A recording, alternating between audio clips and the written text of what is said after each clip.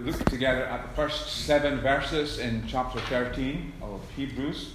We'll read them again. Keep on loving each other as brothers. Do not forget to entertain strangers, for by so doing some people have entertained angels without knowing it. Remember those in prison as if you were their fellow prisoners, and those who are ill-treated as if you yourselves were suffering. Marriage should be honoured by all, and the marriage bed kept pure, for God will judge the adulterer and all the sexually immoral. Keep your lives from the love of money, and be content with what you have, because God has said, "Never will I leave you, never will I forsake you." So we say with confidence, "The Lord is my helper. I will not be afraid. What can man do to me?" The structure of New Testament epistles is typically doctrinal and then practical. Typically the indicative, telling you what you are in Christ, and then telling you what you must do. This is who you are in Christ Jesus, and therefore be who you are, which is a very significant way of going about things. If we were to reverse that, we would end up probably with legalism, having rules and impositions of rules rather imposed upon us without those responses arising out of a deep sense of gratitude for what we are in Christ. Very much the way that chapter 13 fits into the scheme of things. And this is not a random string of exhortations. There is a logical arrangement in what we have. As we will see, the first 7 verses can be grouped around the theme of love. Then we have some exhortations on leadership. And then we have the doxology, focusing on the servant leadership of Jesus. And then concluding remarks, practical remarks at the end. Now, if, as we say, the practical applications flow out of the doctrine of the letter, the doctrine of the letter, as we were thinking of a couple of Thursdays back, has been chiefly on the supremacy of Jesus.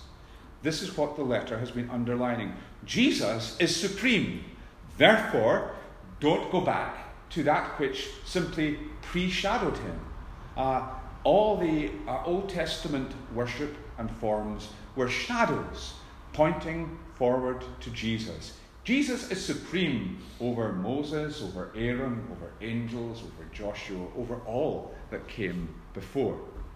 And in the midst of the writings on the supremacy of Jesus, there's been a concentration on Jesus' role as priest. Jesus is supreme as priest. And as our great high priest, Jesus has displayed his love for us in laying down his life. He has shown us what love is by going to the cross, and there on the cross of Calvary, offering himself as a substitute for sinners. He is our supreme Saviour, our supreme high priest. And therefore, as Jesus' people living under his lordship, we are called to live the life of love. And the first part of the chapter could be regarded as 5 marks of Christian love. It's demonstrated in 5 ways, 4 of which are positive and 1 of which is negative. We are, first, to love other Christians. We are to love strangers. We are to show sympathy to both those in prison and those who are suffering. We are to love our spouses, but we are not, negatively, to love money.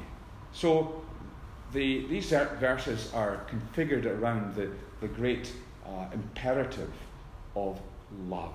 Christians are to love as Christ loved. Brotherly love, then, first of all. Keep on loving each other as brothers. Keep on.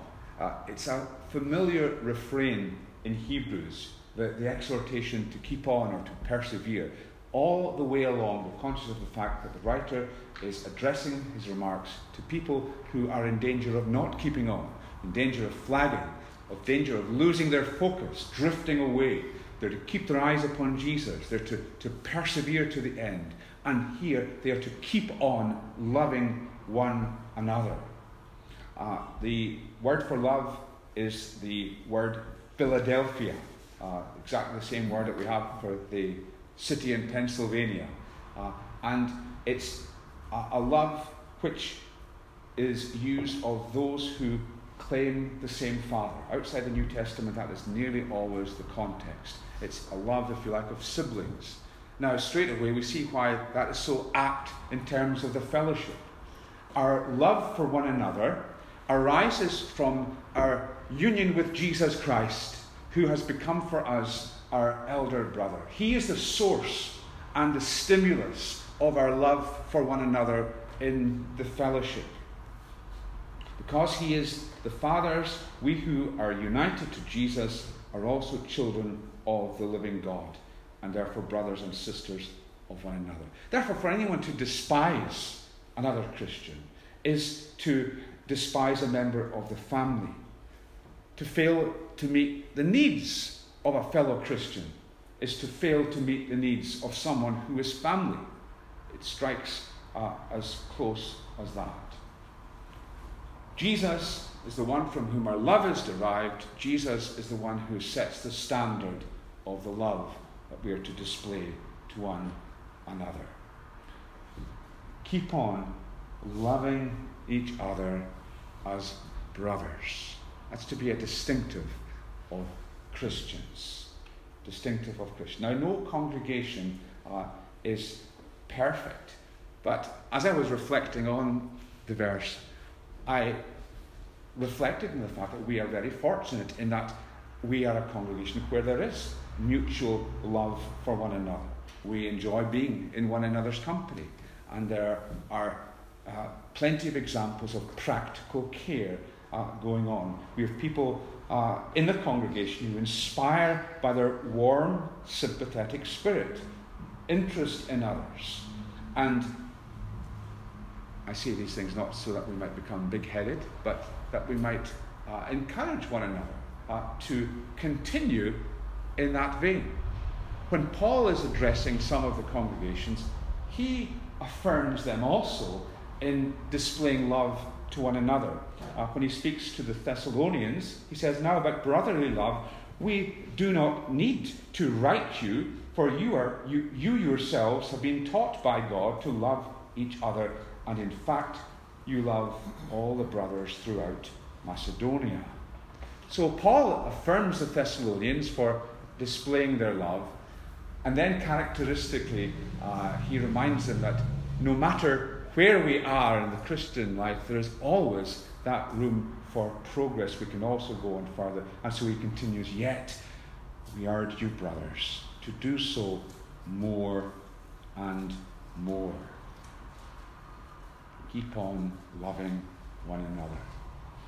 So brotherly love, this Philadelphia love, looks on the interests of those around us as family interests. We have a stake in the well-being of the brothers and sisters around us. We will their good as though it were our own good. That's what it means to have Philadelphia love. It means we're always ready to view their actions in the most favourable light. It's something which is worked out in practice. It's the willingness to roll up your sleeves and come alongside your brother when he's overwhelmed by some task that he has to do. As Jesus displayed his love in the self-sacrificial walk to the cross, Christian love is demonstrated by displaying love even when it is costly to ourselves. We do something when it may mean that we are misunderstood. We do something even when others would regard it as a lowly task or something even that was demeaning, if it's for the good of our brother and sister, then we will do so. Keep on loving one another. Do it more and more. May love be a hallmark of our fellowship in Hope Church, Hope Ridge. Keep on loving one another. Be hospitable. There we go. There is an exhortation which we might find surprising. Love doesn't surprise us to find love there, but to practice hospitality sounds such a mundane, obviously domestic characteristic, but we are called to be hospitable. Do not forget to entertain strangers, for by so doing some people have entertained angels without knowing it.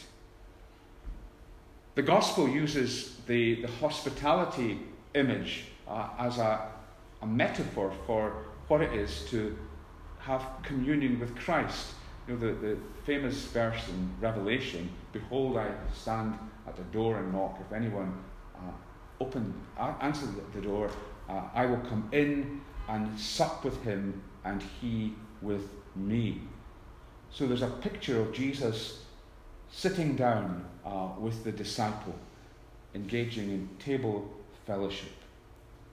And in response to God's generosity, his hospitality shown to us, we are to show practical hospitality to others, and particularly to people who are not in our inner circle.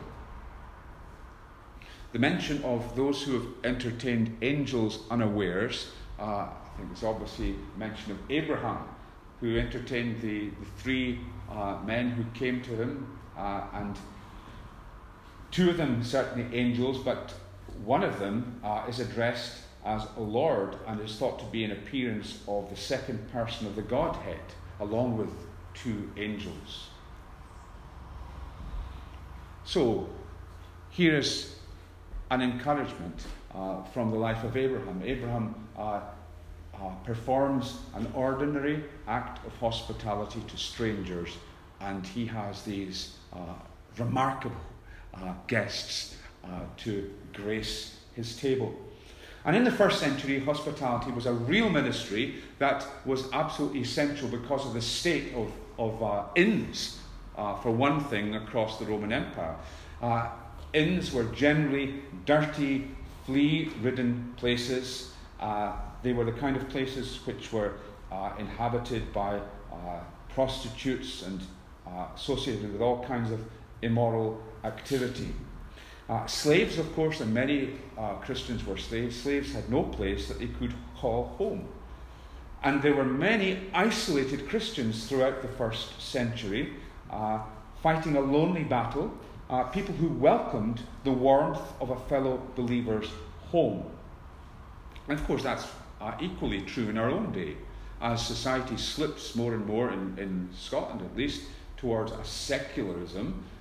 So Christians can feel very isolated, and the gift of hospitality, having people around, drawing people together, is such an essential ministry. The emphasis, though, here is on hospitality to strangers, and the wonderful thing about extending our table hospitality to those who are strangers is that it comes with a reward attached. Jesus speaks of reward. When you give a luncheon or dinner, do not invite your friends, your brothers or relatives, or your rich neighbours. If you do, they may invite you back, and so you will be repaid. But when you give a banquet, invite the poor, the crippled, the lame, the blind, and you will be blessed.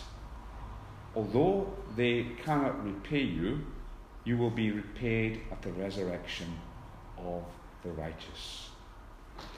So, giving hospitality to strangers, to people who are not yet Christians, people that we don't really know very well, it's not just exercising a genuine ministry. It comes with Jesus' promise of heavenly reward. It will be rewarded on the last day. It is an investment, if you like. It's laying up treasure in heaven. Let me give an example that some of you will be familiar with. Rosaria Butterfield. She was formerly a very gay spokeswoman. She lectured in queer theory at Syracuse University in the States. And God's providence brought Rosaria Butterfield into the path of a Presbyterian minister by the name of Ken Smith and his wife. And because of the particular circumstances that led them to correspond, Ken and his wife, Chloe, had Rosaria Butterfield round for a meal at least once a week for 2 years. And she candidly acknowledges that she would come and she would have a meal at their place, and they would have gospel discussion, they would share their faith, and she would argue against it. And then she would go back to work the next day, and she says, I would badmouth them and demean them in front of my work colleagues, and then the next day we would start all over again. 2 years with little sign of this lady coming to faith in Christ. But she came to the Lord. God drew her to himself, and she's actually written a book about the importance of hospitality entitled The Gospel Comes with a House Key. And she says, I wasn't converted by casserole. I wasn't converted by casserole. It was the mighty supernatural power of God come down from heaven that drew me to himself. But the highway over which that travelled was the radical hospitality of Ken and Chloe Smith. Wonderful, isn't it? That was a real demonstration of persistent love, demonstrated in a practical way. And there is a real opportunity for us to engage our neighbours with the gospel of Jesus in similar ways through the gift of hospitality. God does not get the address wrong. God has placed us with neighbours sovereignly. These arrangements are no coincidences, and we can look to opportunities to deepen relationships through hospitality. However primitive or elaborate that may be, God gives us these opportunities. This is what Rosaria Butterfield says again: seek strangers and make neighbours. Embrace neighbours, praying that God will make them family. We don't just find guests by osmosis. It doesn't just happen, she says. We have to seek them. Seek them and embrace them as neighbours. Hospitality then was the second mark of this Christian love. Then thirdly, third mark is sympathy. Remember those in prison as if you were their fellow prisoners, and those who are mistreated as if you yourselves were suffering. Now once again, there's a call to the Hebrews to live as wholeheartedly as they had once done.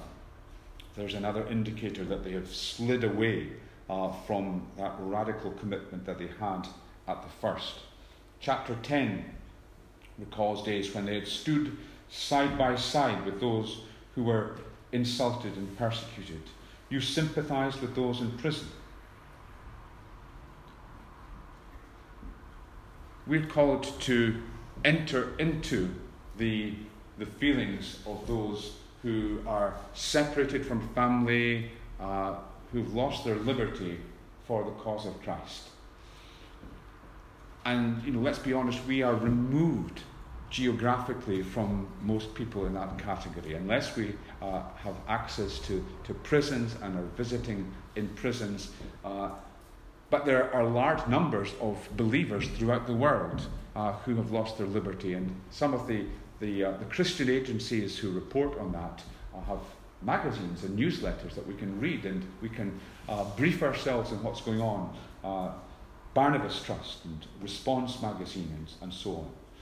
Some of us know the situation of Karen people and other ethnic groups in Burma, displaced from their homeland, suffering because of the persecution of an unsympathetic regime, or Christians in North Korea suffering at the hands of a totalitarian regime. Because we are geographically distant shouldn't mean that we can't be sympathetic, but we need to inform ourselves as to what's going on. And that's, of course, the benefit of going and visiting people. You learn firsthand of the sufferings of believers in other countries. But when we can't do that, we can read about what is happening. Again, one of the marks of the early church was the radical way where Christians demonstrated sympathy for those who were suffering. They did not leave them to suffer in isolation. And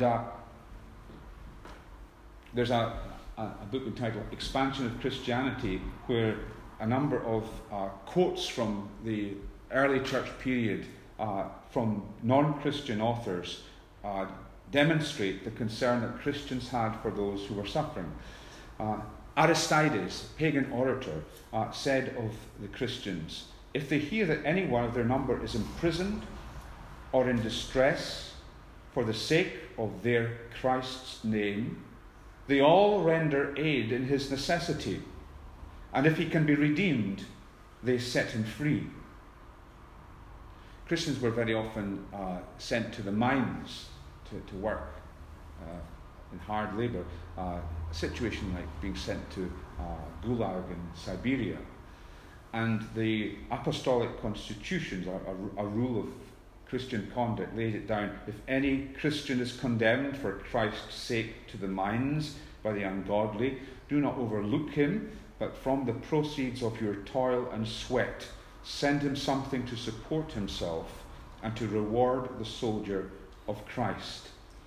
And Christians are recorded as having sought out brothers and sisters who were in these remote places, working in deep mines, being persecuted in that way, and even establishing churches nearby so that they could engage in worship and have fellowship.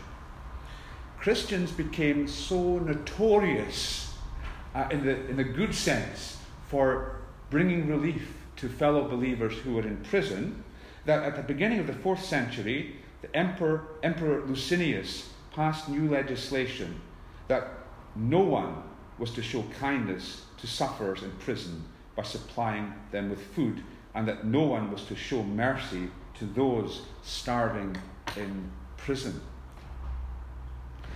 It's really good, I think, sometimes to take the specifics of exhortations in Scripture as literally as we can. If it says visit the prisoner, we visit the prisoner. If it says relieve the sick and the hungry, we seek to do that.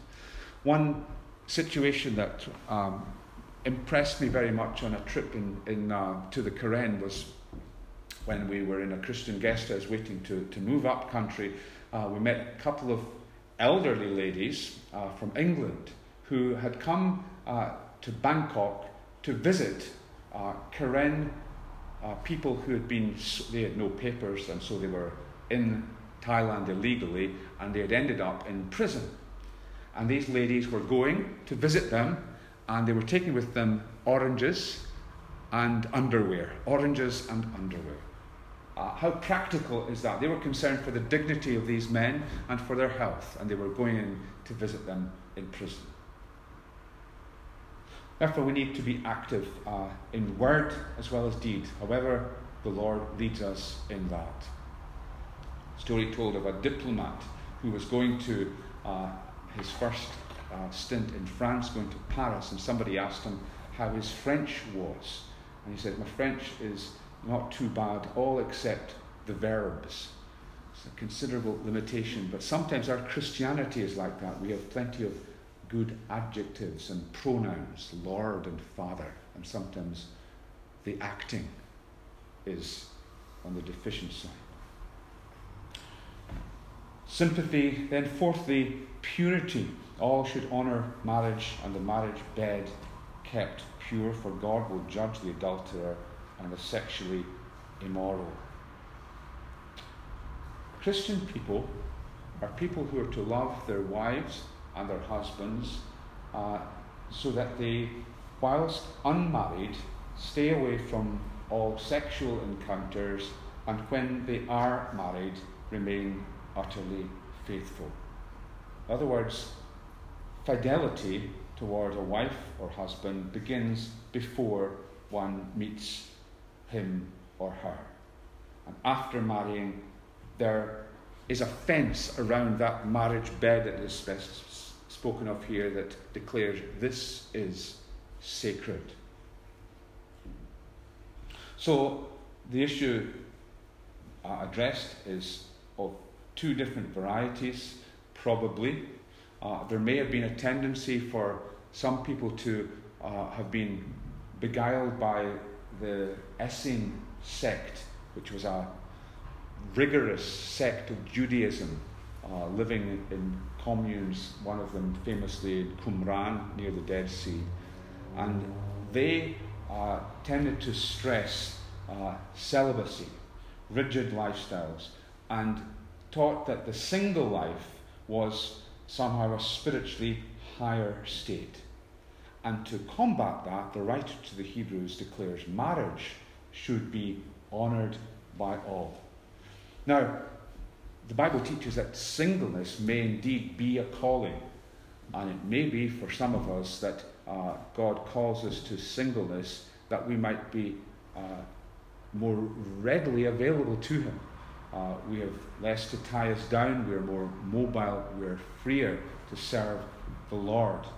But being single is not in itself more spiritual than being married. Marriage is to be honoured by all. But on the other hand, it's possible that the temptation was coming in the other direction, and it was a temptation to slide back into immorality, to be influenced by the world around. God will judge the adulterer and all the sexually immoral. One commentator writes, the description immoral designates those people who indulge in sexual relations outside the marriage bond, both heterosexual and homosexual, while adulterous indicates those who are unfaithful to their marriage vows. And of course, we're living in an age when that kind of fidelity is completely under attack, and norms have been changed to the extent that young people are made to feel that if they are not sexually experimenting, then somehow they're not equipping themselves for marriage. You know, that is the devilish lie that is spread abroad, and we crumble in so many cases under pressure from the gay rights movement, who claim that same-sex relationships are to be given equal honour with marriage in society. And to counter these temptations in opposite directions, one to elevating the single life, and one where all boundaries around marriage are removed, the writer says, marriage should be honoured by all, and the marriage bed kept pure, for God will judge the adulterer and all sexually immoral. And then we come to the final example of love, and it's framed in a negative sense. Be content. Don't love money. And if we're surprised again to find it coming hard in the heels of a warning against immorality, we probably shouldn't be, because in the Bible, immorality and greed are very often paired together as vices. 1 Corinthians 5, chapter 11, Paul warns the Christians against associating with anyone who calls himself a brother but who is sexually immoral or greedy. That's striking, isn't it? You know, sexually immoral we regard as a serious offence, and then greed. Wow, that's kind of tame, isn't it? But they're paired together. Ephesians 5:3, but amongst you there must not be even a hint of sexual immorality or any kind of impurity or of greed, because these are improper for God's holy people.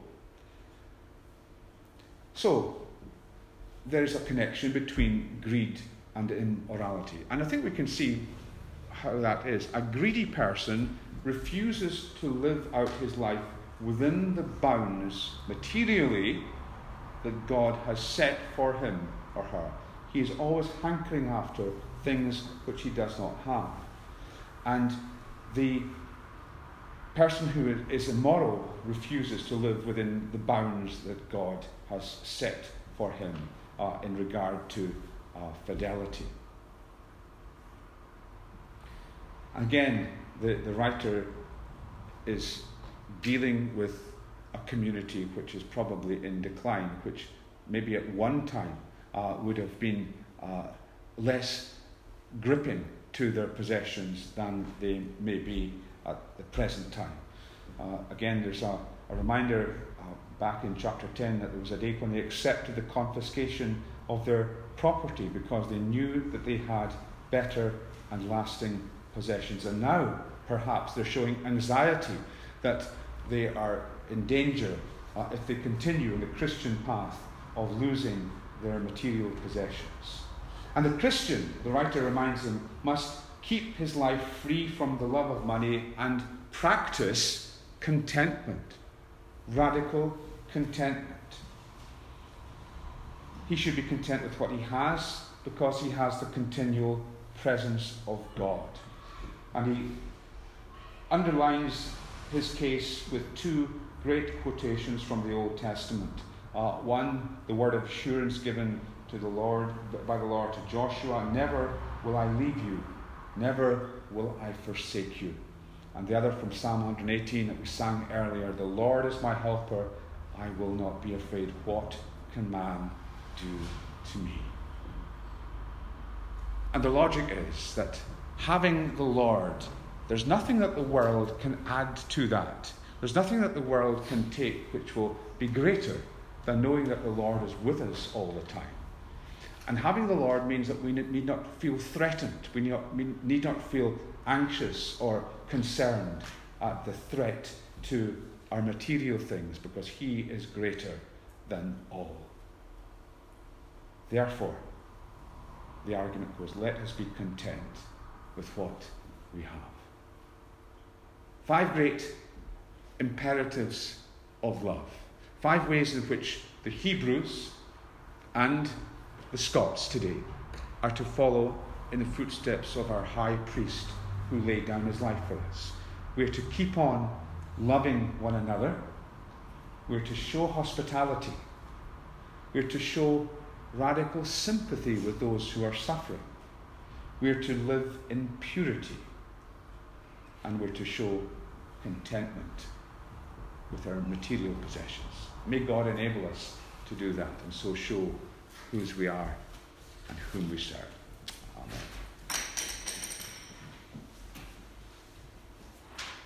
Let's close now as we sing